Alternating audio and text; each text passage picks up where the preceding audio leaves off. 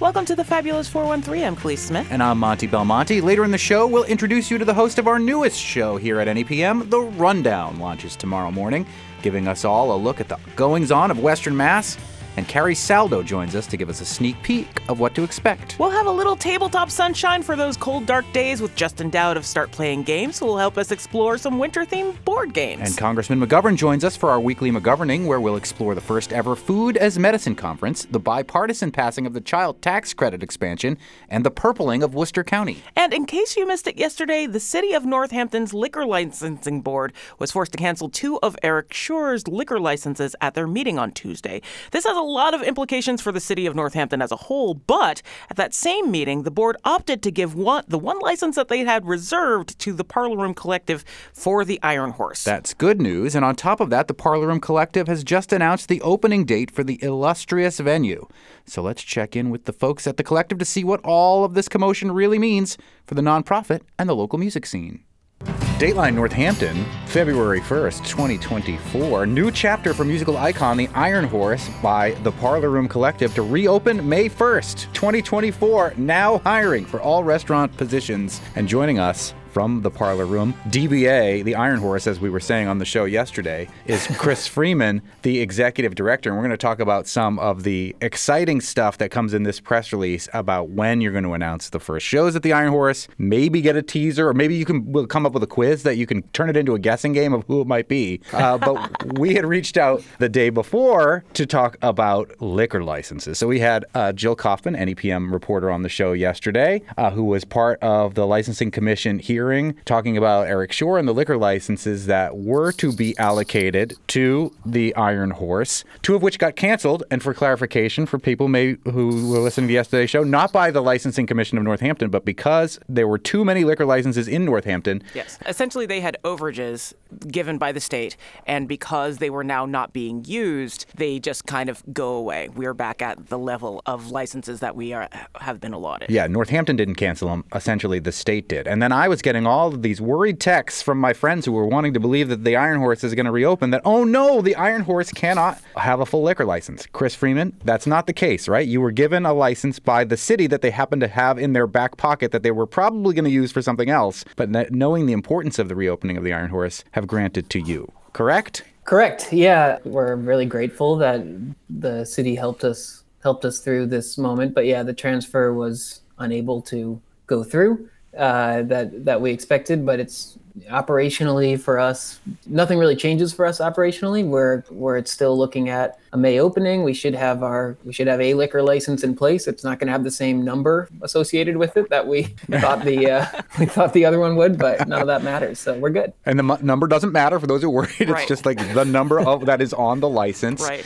The number of the license doesn't change anything with your particular plans for opening or with banks for like any sort of money changing that needs to happen on the remodeling end, correct? Right. Yeah. No, it's a relatively cosmetic change. Totally. Yeah. Our bit to get the place up and running. We're hiring staff. We're all on track for a May opening. And the hiring begins now with the kitchen staff, which is exciting because you'll be getting to work with the daily operation in East Hampton, and they are such incredible chefs. But we're going to have to belabor this liquor license thing a little bit longer, I think, Chris, from the Parlor Room / the Iron Horse. You mentioned in an email that you sent to us yesterday that this would now cause a renegotiation with Eric Schor. As we mentioned on the show yesterday, the Iron Horse building is not owned by Eric Schor. It's owned by Central Chambers, if I remember correctly. Yes. The part of what the Parlor Room bought from Eric Schor was the brand name of the Iron Horse and a liquor license. So can you talk about where the renegotiation is now with Eric Schor, that a liquor license is not part of it? Yeah, we've been in talks with them for the last couple days since this became clear, and we are renegotiating the deal to not include the liquor license. But overall, the rest of the deal will just remain the same. In the end, I feel like the question for me would be, like, does this actually save you money that you're able to put towards the remodel, or are you not at liberty to say any of that? Yeah, it does save us money. Yay! Yeah. Would you like to say how much towards that you're not paying for the liquor license that would then go to the remodel of the building?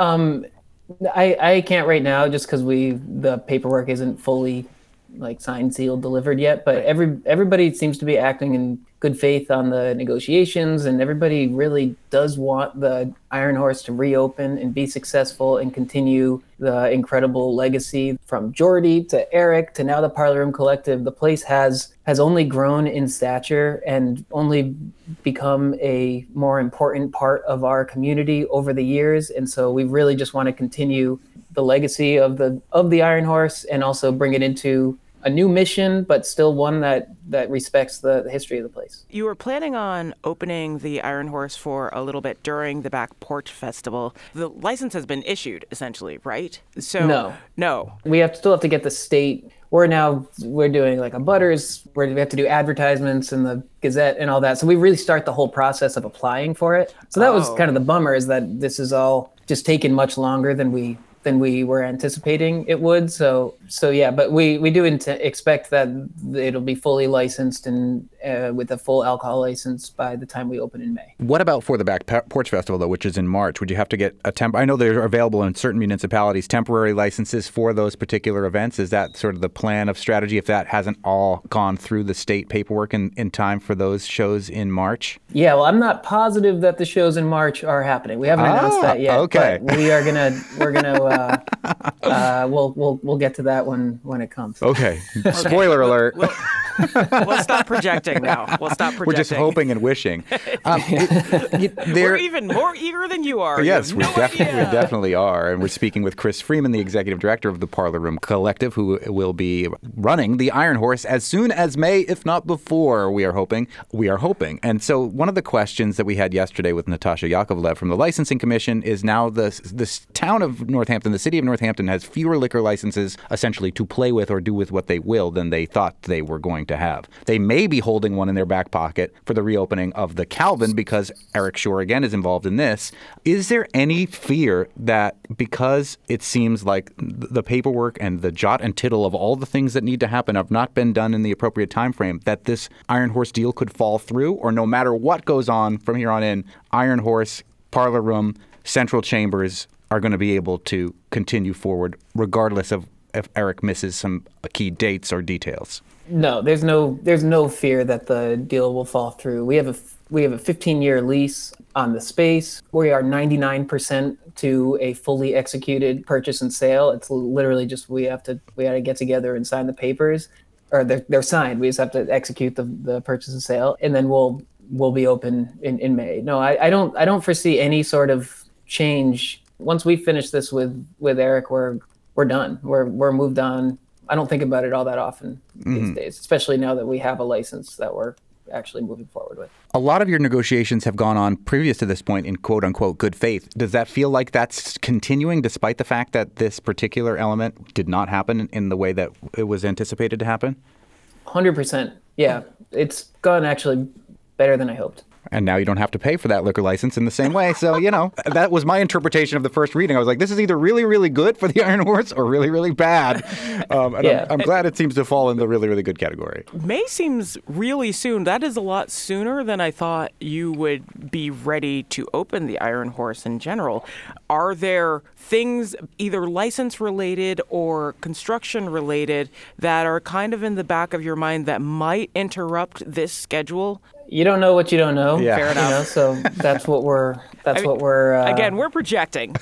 We're basically saying if there's anything we can do to help. These are the things that do worry me at times. I think that's obvious whenever you're starting something like this, and to figure out exactly when you don't have a whole lot of time to say like, okay, we're open and nothing's happening in here. We need to get going. We need to have our cash flow start in from an operational standpoint in order to make this all really work. That being said, we don't know what we don't know. I would say there's about 200 things that have to go right in order for us to be fully open and completely ready to go on that first day. But I think there's a sizable number of things where we would be able to phase it in while still opening at that point. We're speaking with Chris Freeman, the president of the Parlor Room Collective, who will be running the Iron Horse Music Hall. The press release from today says, with a legacy dating back to 1979, the Iron Horse will once again pulse with live music and delicious food starting May 1st, 2024, May Day. You also say in the press release that you're going to announce the first batch of performers there on February 15th. Do you want to give us a clue, like a guessing game, and like you can neither confirm nor deny, but like Khalees and I and our listeners can all be like, whoa, who's it going to be?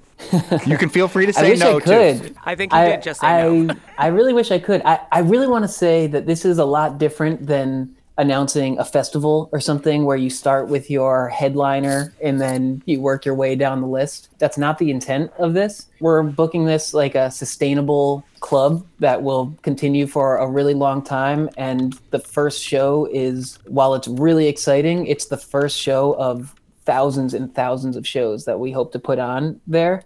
While this is really exciting to get it going, and we these first shows are going to be like really well-known artists who have legacy at the Iron Horse, some who don't. That first show announcement is going to happen on the 15th, and then there's going to be another one a week later and another one after that, and that's going to continue for at least the next 15 years while we have the lease of the space. Yeah. So what you're saying is it's your band, Parsons Field. That's going to be the first one, right? Yeah, no, I have to. That's a hard no. Yeah. Okay, so we know who it's not. Chris Freeman from Parsons Field, the band, and executive director of the Parlor Room Collective. Before we let you go, you are asking people to come to work and be part of the kitchen staff there. What do you need? Absolutely, yeah. We're hiring all kitchen positions, from executive chef to general manager to line cooks, runners, porter. So it's all at ironhorse.org, but it's working with kind of under the direction of Dave Schreier of Daily Operation, who's our restaurant consultant. And we're just really, really excited to kind of create an atmosphere for the staff that feels mission-based, just like everything else that we're doing. I know we're excited about the first few acts that you're going to announce, but like I am equally excited to hear and see what is going to end up on your menu. Oh my gosh, yeah, I'm so excited to share that. We actually we did the first real draft of the menu yesterday, so we're moving along on that. The drink menu, we're working on a draft cocktail selection, so that's going to be a kind of a fun way to start. Yeah, we're stoked. Khalees, you could have your old job back. Okay. Yeah, come on. Are you trying to get rid of me? No! I just want free tickets to the Iron Horse. Hey, I know Khalees. She's in the kitchen. Come on, Khalees. One night a week. Don't tempt me. I might say yes, actually. Well, we're rooting for you. Chris Freeman, the executive director of the Parlor Room Collective. What looked like it might be bad news for the renaissance of the Iron Horse in regards to liquor licenses turns out is good news, and we're really excited to hear about those first acts later this month, and to be there maybe as soon as the Back Porch Festival, undisclosed, and definitely on May Day 2024. Yeah, and if I can give one other little plug, when shows are going to go on sale, it's looking like March 5th, and we're going to do a 1-week members pre-sale at that time, so it's going to be available for Parlor Room Collective members, those first shows, for a week before they go on sale to the general public. Membership for the Parlor Room Collective includes free shows every month. It includes discounts on every show and obviously access to these pre-sales, both at the Iron Horse and at the Parlor Room and at Black Birch Vineyards, where we put on shows and all that. And best of all, membership is free if you have a student ID, if you're on Mass Health, if you're on EBT. So all you have to do is show up at the Parlor Room or talk to any Parlor Room staff member, and we can sign you up for a free membership so that you have access to those discounts and those pre-sales as well. So you can go to parlorroom.org/memberships to learn about that. But that really is a huge way of supporting the organization, and not only financially, but also just to show that we have a community of people that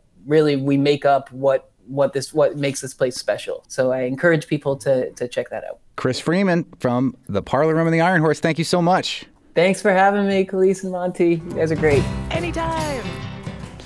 NEPM has reached out to Eric Schurer for comment but have not heard back. However, a follow-up to the canceling of those licenses, Mass Live is currently reporting that Eric Schurer's liquor licenses transferred to other businesses were canceled over tax issues. The article by Juliet Schulman Hall also says that the owner of the restaurant Gombo, who was not granted one of those, quote, over quota licenses and couldn't take advantage of Schuer's now canceled licenses, thinks he was, quote, screwed by the town and screwed by Eric, and questions whether he will stay in Northampton. Coming up, we'll give you a preview of NEPM's newest show, The Rundown, with its host, Carrie Saldo. And winter meeple madness and more with winter-themed board games. But right now, getting into what's good on Capitol Hill with Congressman Jim McGovern. You're listening to the Fabulous 413 on 88.5 NEPM. The Fabulous 413 podcast is funded by Northeast Solar, homegrown in Hatfield, Massachusetts, and providing energy savings for their customers for over 10 years. Learn more at northeast-solar.com.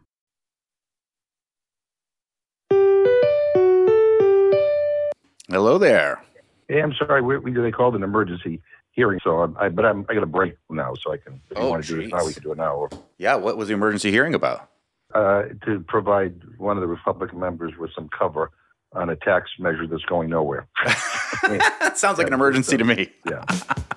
Time for our weekly check-in with U.S. Congressman Jim McGovern, McGoverning with McGovern, who's in the process of McGoverning right now with in the halls of Congress. And I think shockingly to many people, there was a bit of bipartisan legislation passed yesterday.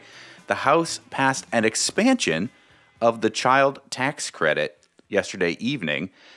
It was a vote of 357 to 70, supported by both Republicans and Democrats, a $78 billion package that's now sent to the Senate, where its fate is somewhat uncertain, although the White House has indicated that it would support it.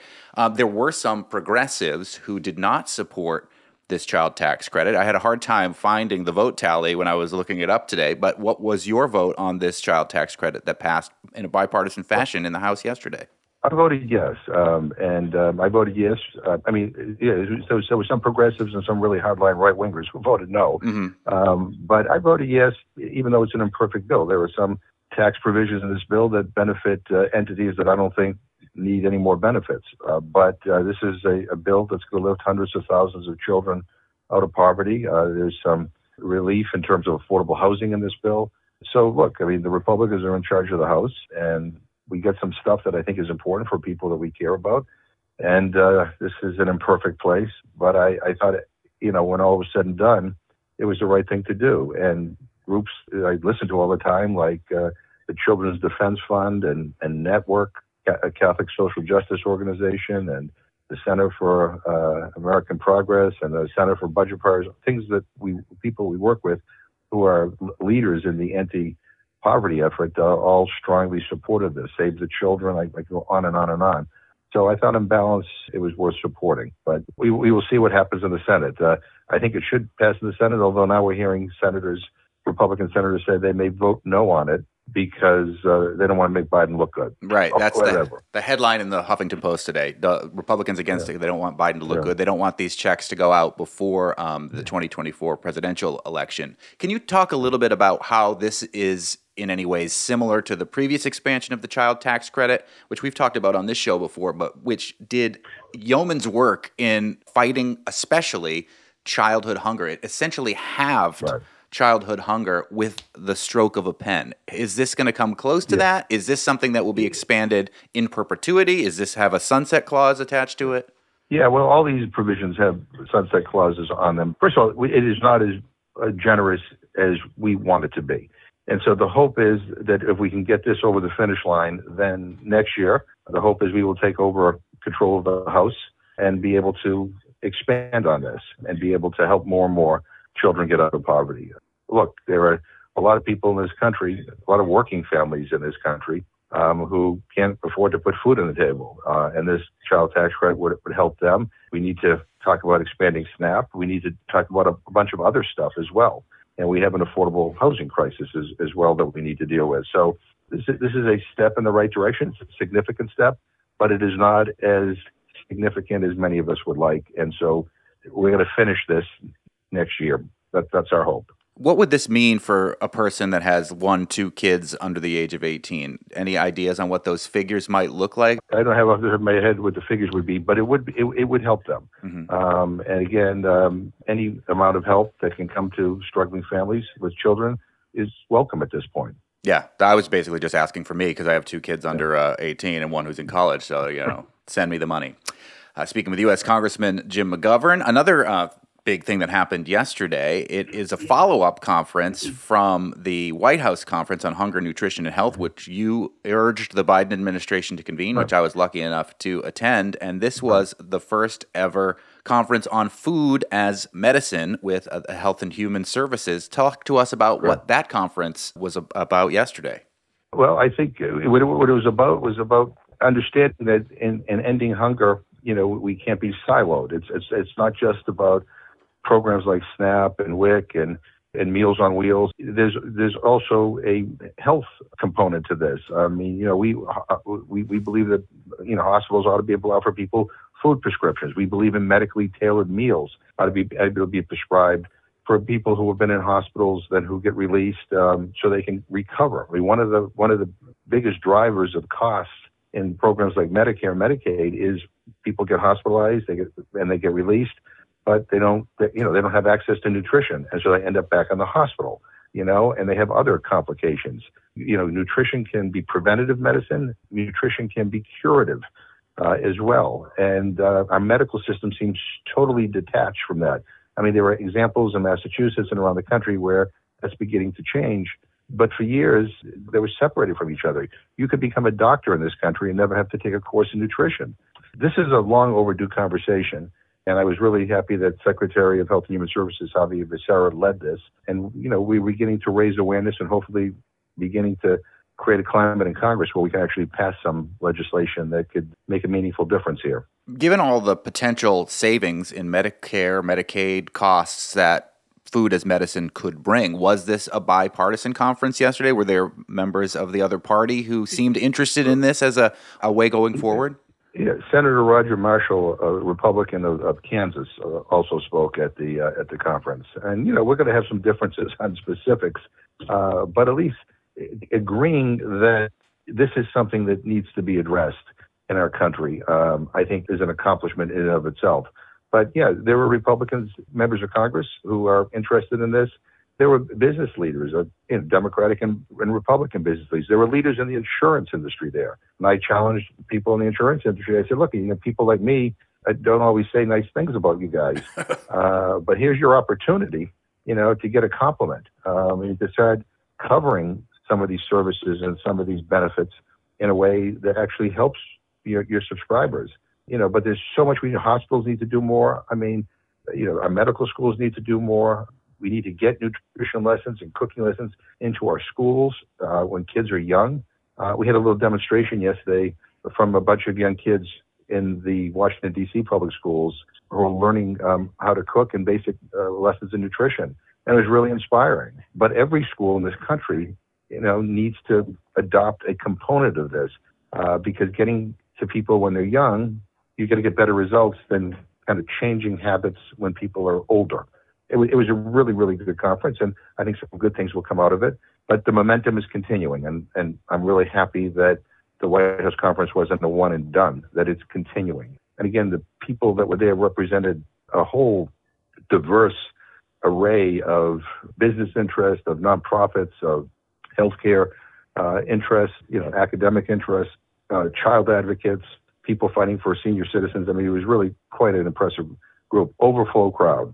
And I think it's great that you got to see some young chefs from the D.C. area cooking at this conference on food as medicine. At the White House conference on hunger, nutrition, and health, I met a chef, first off, in the bathroom, but then we got to talk later as well outside of the urinals, which was an awkward conversation. The famous chef, Jose Andres, who yesterday, I believe, former Speaker Nancy Pelosi, you and other members of the Democratic caucus nominated for the Nobel Peace Prize. Tell us about why you wanted to nominate Chef Jose Andres and the process of, I know I had heard the day before that some Republicans had nominated Donald Trump for the Nobel Peace Prize. What is the process of nominating someone for a Nobel Peace Prize as a member of Congress? Yeah, I mean, there is a process, believe it or not, and your nomination has to literally be less than a page, and you have to make the case. Other than that, there's no requirement for a nomination to be considered. Look, I've known Jose Andres for a long, long time. I mean, he's a great chef. He's a great humanitarian. But the stuff that his World Central Kitchen is doing all around the world is deserving of a Nobel Prize. I mean, he's literally feeding people who otherwise would go hungry or even starve to death. He's on the front lines in Gaza trying to get food into Palestinians who are on the verge of starvation right now. And he is trying to break down all kinds of walls and build all kinds of bridges.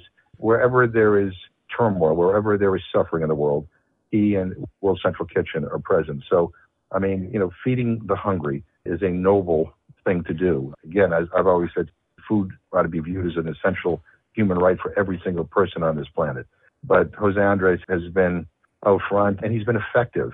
So it's not just talking the talk. I mean, he literally walks the walk. He raises the money from donors all over the world, and he is doing what governments should be doing, but have failed miserably. I'm really proud of joining with Nancy Pelosi, and Rosa DeLauro was the other person who joined with us, and I'm hoping the Nobel Committee will look favorably upon our recommendation. Speaking with U.S. Congressman Jim McGovern, McGoverning with McGovern, Jose Andres is one of the folks who has been to Gaza to help with that situation, and we've talked many times since October 7th about the war in Gaza. And earlier this week, you met with members of the Ahmadiyya Muslim community and their national president from Haifa. I saw after the photos were put on social media, there was some critique about whether they're Muslim or not. It strikes me as the kind of people that, are born-again Christian that say Catholics aren't Christian. So I don't know the nuances of their actual brand of Islam, but tell us what you learned from that meeting and your continued call for a ceasefire now. Well, many of their community are present in these areas that are quite dangerous right now. But this is a group of people. This is a faith that is dedicated to peace.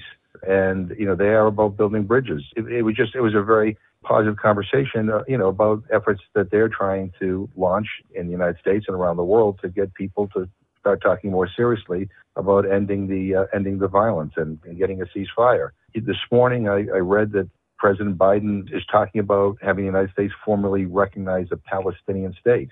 I think that's important at this point. We talk about ceasefires that stops the bombing, but then what, right? Is it a military occupation? Do people continue to stop? We need to be talking about what comes next. And Prime Minister Netanyahu has repeatedly said that he is opposed to a Palestinian state. I think if the United States could formally recognize one, that increases pressure on not only him, but on hopefully encourage other countries to join on board. And we can start thinking about what happens when this is over. So I don't know how this will all end up coming to fruition. But again, we want a ceasefire, but we also want dignity for the Palestinian people. We want to secure Israel, too. People in Israel ought not to have to live wondering whether another October 7th will happen. At the same time, the Palestinians deserve to live and have their rights respected and be able to live in a place where they can actually have a good future, where their kids can be raised in a place where they don't have to worry about violence, but also where they can earn a decent living. My hope is that, in the coming days and weeks, we'll see maybe some more positive things develop from the administration. Before I let you go back to your emergency session, there is a primary next Tuesday in the state government for Beacon Hill for a Republican seat that was vacated by Peter Durant, who went to win a special state election for senator. No Democrats in your area, in the Worcester area, Worcester's district, filed to run for this open seat. Is it a foregone conclusion that Republicans have taken over Worcester when it comes to at least Beacon Hill? And does that make you worried for your seat coming from Worcester on Capitol Hill? Well, first of all, I've been around for a while, and I know one thing, and that is I'm not universally loved. There are lots of people who are always contemplating how to get rid of me. But I think you may see a Democratic candidate emerge in the November election, potentially. Some of the outskirts of Worcester, some of the towns around Worcester are pretty red. But look, one of the challenges we have, and I say this when I speak to groups that I don't even know what their politics may be, we need good people to want to do this stuff. And it's really hard to encourage people, young and old alike, to want to run because this business has become so rough. But you can't get good government if you don't have good people and people that represent your values. So it's always a lot to ask. And, I've talked to a few people who might be interested in running, but they ask, oh God, I just want to put my family through all this. But we need good people at local, state, and federal level who represent our values and who will fight for the things we care about. So, nothing's a foregone conclusion. Look, when I ran for Congress the first time, I unseated a very popular Republican incumbent. It was predicted I would lose and lose big by every major media outlet, including the Boston Globe. You know what? I worked hard and I talked to people and I told them what I believed in, and I convinced the majority that I was better. So we should never write any districts off, and debate is not a bad thing. So we'll see what happens. But anyway, I love all the cities and towns I represent. U.S. Congressman from the 2nd Congressional District of Massachusetts, representing all those cities and towns, joins us every Thursday. You can always send your question for the Congressman at thefab413@nepm.org, and I'll ask them on your behalf. Thanks as always, Congressman. Get back into the chamber. Talk to you soon. All the best. We're super excited for you to meet the host of our new sibling show, The Rundown. Carrie Saldo joins us shortly. But first, she'll have to beat us in one of the winter-themed board games we explore with Justin Dowd, organizer of Start Playing Games. Yeah, Carrie. No free rides. You're listening to the Fabulous 413 on 88.5 NEPM. You can start with, hey, Justin, I'm Monty. Hey, Justin, I'm Monty. Hey, Monty, how are you? Good. I hear you're a game nerd, and I love that. I am a game nerd, and I have been practicing. And I do want to share something with you, Monty, really quickly. We lived on the same street for about 20 years. What? I grew up on G Street. And, Wow. Yeah, so I from about when I was 5 until I was about 25, I lived on that street. So did we overlap? Because I've been there for 20 years. You were on the wrong side, so I was further down by the fish ladder.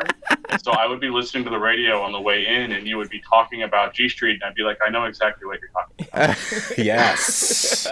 Well, I'm still there, and you were wise enough to leave the patch. Yeah, I loved it growing up there. I'm glad I'm not there anymore. Yeah, my kids love it. We love being Yeah. near the river. There's a lot of beauty there. And then occasionally really a shooting. So what are you going to do? We would call that checks and balances. Yeah. It can't be idyllic all the time. Every once in a while, there's got to be something terrible that happens. Yes. It can't all be natural disasters. Sometimes you got to make the terrible yourself.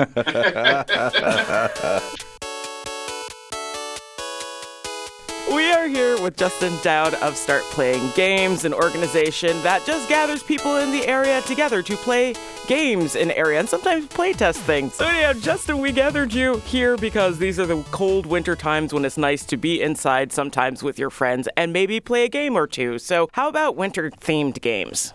I have so many winter-themed games. I've got games. I've listed Some you might games even that I'm going survive, to talk right? about. One game that I know that if I say it, I'll just make Khalees scream. So that's always fun. I'm not going to talk about that one just yet, though. I'm going to start with a little bit easier games and things that I think that would be really great for just about anybody. So the very first one I want to talk about is a game called Ice Cool, Nice. which, if you've never seen this game, you have to look up a picture of this. The entire game, you take the box and build a bunch of rooms for a classroom for penguins. And then it's a flicking game where one of you is the hall monitor of the school.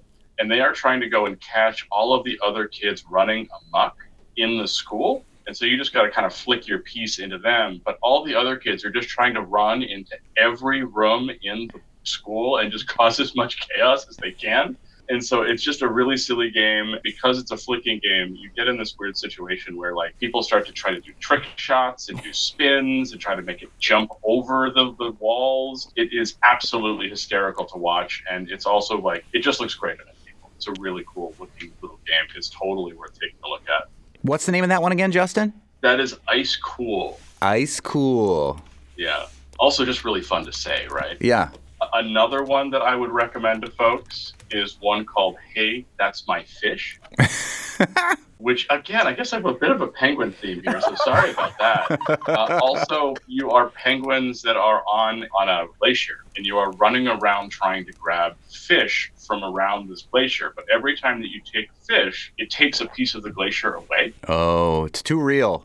Too real, a little too real. But what you're really trying to do is like cut off your friends from the really juicy fish, so that only you can eat the delicious fishes. I feel like that's also a little too real. Yeah, it's the capitalism of board games. A little global warming in there, too. It's not super great in real life. Yeah. Monopoly. That's my only other penguin-themed one that I had with me, though. Seriously, Hey, That's My Fish is a really fun one. Again, little small box, super great for families.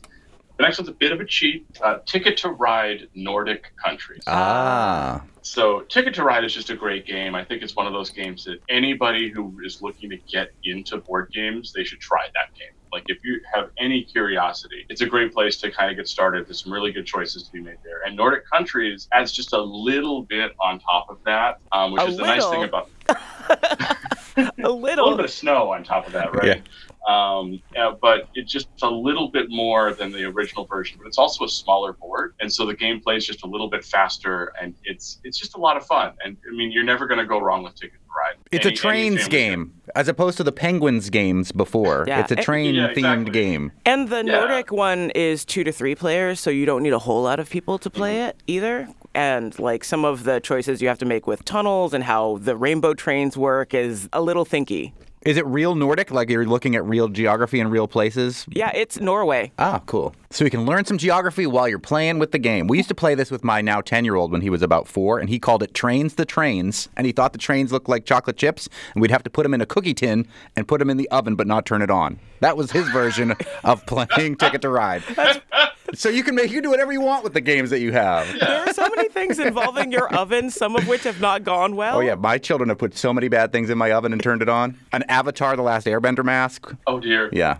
Anyway. So another one that I want to talk about, this is one that just came out, and it's from actually the designer of Wingspan, Elizabeth Hargrave. And I've only gotten to play this once, had a lot of fun with it. I'm looking forward to playing it some more. It's called the Fox Experiment. And the Fox Experiment, kind of going back to the playing games and learning stuff, based on an experiment that happened in USSR, I think in the 1950s, if I'm remembering correctly. I think a little bit before, but yeah. Where they were learning about domestication by breeding wild foxes to see whether they could kind of domesticate them the way that, dogs did over millions of years. And they found all these really neat things like, as the dogs are bred or the wolves or foxes were bred for their friendliness, they started getting traits that we would see in domesticated dogs, like curly tails, floppy ears, all kinds of other neat little ideas. And that's really what the game is about, is they breed a fox, you make a little fox baby that then goes out for everybody else, and then you keep breeding the foxes and it does more and more stuff. And the best part is that you just roll an absolute bucket of dice to figure these things out. By the end of the game, you can't fit all of the dice that you're trying to roll in a single hand, and you've got to kind of cup it, you're hoping someone's going to pour some water in there. And then it's a really fun game. I think it's really neat. I think it is way simpler than the rule book implies. It's a massive rule book, and it's really got 4 rules to actually play the game. They just went really, really in depth on it. But I think it's a really great game. And I think that people are going to be talking about it for quite a while. And also, foxes are adorable. The little meeples are just so cute. And frankly, more rules rather than less rules is a thing that, the redundancy in rule books is a thing that I don't necessarily mind, because the times when people leave things out where they really shouldn't have is way too often. Yeah, but people like me that don't play a lot of games like you do, we'll get a game and it'll be so all-encompassing and comprehensive that we tune out, we can't figure out how to play the game. It's easier to just find a friend who knows how to play the game and go through it once most of the time, in my opinion. Well, and nowadays, a lot of them have how to play videos, so you can look it up on YouTube if the rule book is getting overwhelming. Yeah. And just use the rule book to look back on if you have questions. Justin, you have regular game nights. I do, yeah. Tell us about those. So actually, you did a perfect segue on that, Monty, which is that the entire goal of what I do with my game night is that I do think that people find modern board games pretty intimidating. And I think that that's fair and unfair depending on what games we're looking at. And so a lot of what I'm trying to do is to make getting into some of these more complicated games easier. I always have a featured game that I'm going to explain through and make sure that people really understand and play it with them, and make sure that they can actually get what they want out of it. They can decide if that's going to be a game that they want to play, if they want to go out and buy it. More and more games come out every year, and a larger and larger number. Just trying to make it as fun as possible, with as little risk kind of going in that you're going to have to do a lot of extra work. Yeah, because Risk is such a long and complicated game in and of itself. And if you don't start in Australia, you're probably not going to win. Yeah, right. No. These happen bi-weekly in East That's right. Yeah. Bi-weekly. Every other Wednesday is when we do it. And I have a Facebook page called Start Playing Games, where I make sure to post an event page so that folks know what the featured game's going to be in advance. We do it at the Brass Cat right now in East Hampton, which is an absolutely lovely place to go hang out, have a tasty drink. And I hear that the Shirley Temples are also amazing in case you're not a drinker. But it's a really great place. It's a really great group. I've been doing it for almost 8 years at this point. Mm-hmm. And we've been going strong because it's just a really wonderful group of people. All right, you have one more, because I didn't squee yet. And right. I'm wondering if this is Frostpunk. I want you to know, Khalees, I thought about Frostpunk, and I didn't because that is such an expensive game. I didn't want to throw that out of That's fair. It's also a very long, very hard to win, very emotionally scarring game, but Yeah. I enjoy it quite a bit. I didn't really want to bring that to the winter crowd. I know that the winter brings the sads, but the one I have for you, Khalees, is Dominant Species. There's the squee. Yeah. I did it. Yeah. So the Dominant Species, which is a really great game, it was kind of known as like the first worker placement game, which is like the mechanic that I kind of learned in the hobby big time. But it's about species pre-Ice Age. And so as you are playing the game, the world is entering the Ice Age. And so winter kind of fits in there, just a long winter, right? Uh-huh. Winter is coming. Yep. But yeah, another big, long, complicated game, but it is a really, really wonderful game. It is one of the more important games in kind of board game history at this point. And I got what I wanted. That squeal was great. Thank you, please. And what was the name of that one again, That one Justin? is Dominant Species. Okay, so we've talked about Dominant Species, The Fox Experiment, Ticket to Ride, The Nordic Countries, Hey, That's My Fish, and Ice Cool, a couple of penguin-themed and also winter-themed board games. And if you don't mind being bummed out by your game, honorable mention to the Grizzled. Winter bums me out enough. I don't need a game to bum me out in the winter time. But it's such a great game. It is. such a Not great everybody. game. Not everybody loves living and being in World War One. Yeah, in the trenches in the winter. Yeah, But I do, because that game is great. Well, you can find out more about where Justin Dowd is holding his Start Playing Games game nights, and mostly at Brass Cat in East Hampton every other Wednesday by following Start Playing Games on Facebook. Thank you, Justin. Thank you so much. No, thank you. You come visit your old neighborhood anytime. Will do. We'll bring the fish. You can choose which one is yours. Yeah, there's plenty of fish in my neighborhood. I live on an island. The next Start Playing board games will happen on Valentine's Day, February 14th, so grab someone you love and bring them on down to the Brass Cat. What better way to say I love you than with meeples and dice? Agreed. Up next, the host of our newest show, The Rundown, will introduce you to Carrie Saldo. You're listening to the Fabulous 413 on 88.5 NEPM.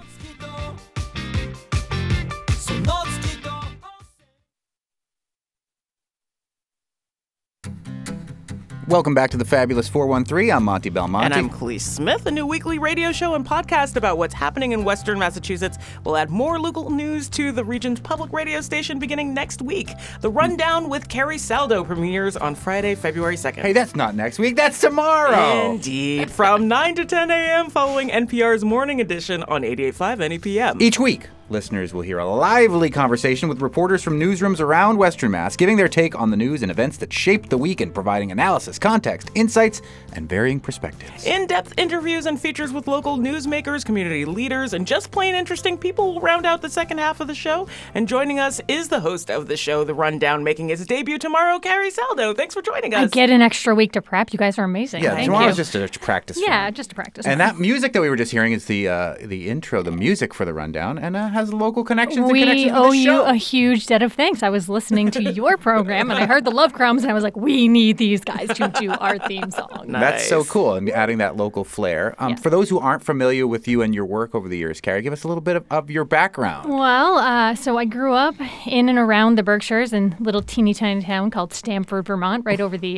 Clarksburg border, and made my way into Massachusetts. Eventually went to high school in Massachusetts and came back to start my journalism career after I got tired of sort of scraping by, paying my rent, beg, borrowing, and stealing as a starving artist in Manhattan. And I was like, I have an English degree and I have a theater degree, but who will pay me to write a newspaper?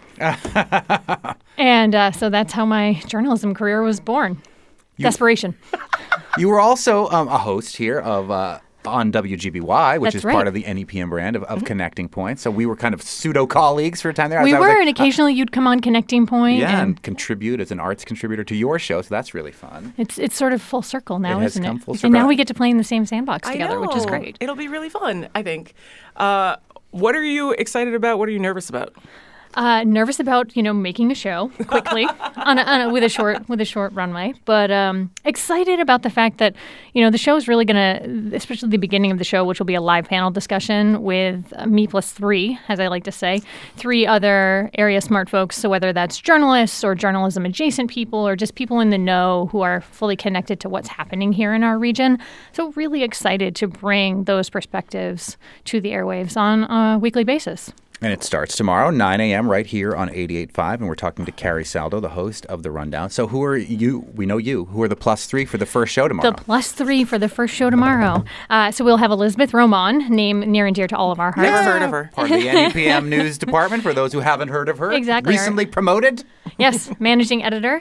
And Dusty Christensen, who is an independent journalist here in the region. For our purposes, tomorrow he's investigative editor of The Shoestring, which is an online pub doing a lot of great work in our neck of the woods. And then Kevin Moran, who is the executive editor of the Berkshire Eagle and my former boss from my newspaper days. Yeah. And so what are some of the topics that you're hoping to bring to The Rundown Boy, tomorrow? you just want all of the secrets, Monty. We don't want to All hear what you're going to say of the about the secrets. topics. We want to just hear what the topics are going to be. We want to be excited about being up at Of 9 course, o'clock in the of morning to course. listen to what you have to say. Yeah, what people exactly. have to say. So, barring breaking news, Right. we are thinking about a range of stories, and that's one of the things we're trying to do with the show as well. Is like each week you would feel like you are caught up on the news of Western Mass, whether you had a sick kid like I do right now at home, or you just haven't had time for the week's news, or you were on vacation, or maybe you are an avid news buff and you just want one place that's sort of aggregating everything for you. That's our hope with the show. So tomorrow, among the things that I know we're going to talk about, there's been this, and I think you guys may have even touched on it here on the show, but just this discussion about a search of a Great Barrington Middle School classroom where they went in. The police were notified about the book Genderqueer being in the middle school classroom's sort of side book library where students can go and read and spend some time once they've done their work. And somehow that was escalated to the point of a police search being needed. And so we're going to talk about the work of the Berkshire Eagle, the coverage they've been doing there. And that search happened 2 months ago. Mm-hmm. This story does not look like it's going away anytime soon.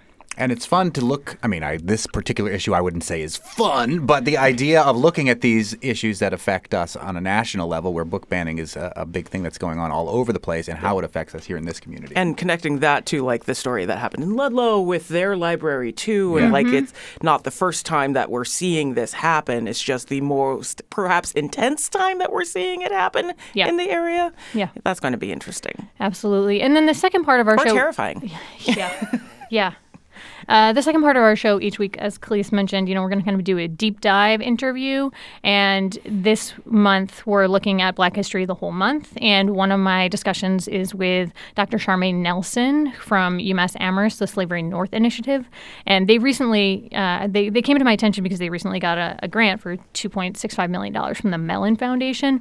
But I am just so grateful for that grant because it turned me on to all of the really fascinating work that they're doing at the initiative, including looking at why it is that much of what we know about slavery is so rooted to the South. We don't often think about the northern United States and Canada and what happened with slavery in direct relationship to slavery in our region and in Canada.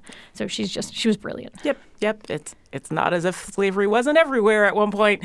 So, And I think the North is beginning to reckon with that in a way that it hadn't. And so this grant that UMass got is going to be an interesting way to look at it. And you'll be taking a deep dive on that on the show tomorrow. Absolutely. That's exciting, too. I'll, for one, say, Carrie Saldo, having worked with you in the past, and our director, Tony Dunn, you are his first wife, as we like to jokingly say. We, the Fabulous 4 and 3, are his second wife. That bringing more the new hot piece local talk to these airwaves of NEPM is something that I, as a fan of public radio, have been longing for these airwaves on 88.5 for a very long time.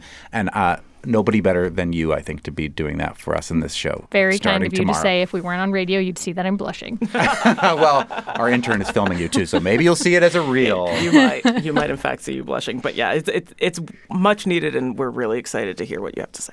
Oh, thank you. And bring to our airwaves. The Rundown with Carrie Saldo begins tomorrow, 9 a.m. right here on 88.5. Don't panic. It's gonna be fine. It's gonna be amazing. It's gonna be fine. And while you're talking about those hard-hitting, important topics, we're going to be talking about the guy who paddled down a Connecticut river in a pumpkin, Dave Rothstein. Except this time, he's made giant snow sculptures for which he has won awards. And he's going to come in and talk to us about his sculpting prowess. We'll also have Live Music Friday with Colony Motel, who are playing their last show ever at Luthier's tomorrow on Groundhog's Day. We will be their penultimate show. Plus, we're going to taste old wine again, but this time at State Street with, speaking of Civil War heroes, Grant and Lincoln. Oh, yeah. That's about how much it would cost if we could talk to you about that on. But we can't. We just have to drink it. Yeah, I'm Monty Belmonte. I'm Khalees Smith. We'll see you tomorrow. And Carrie will too.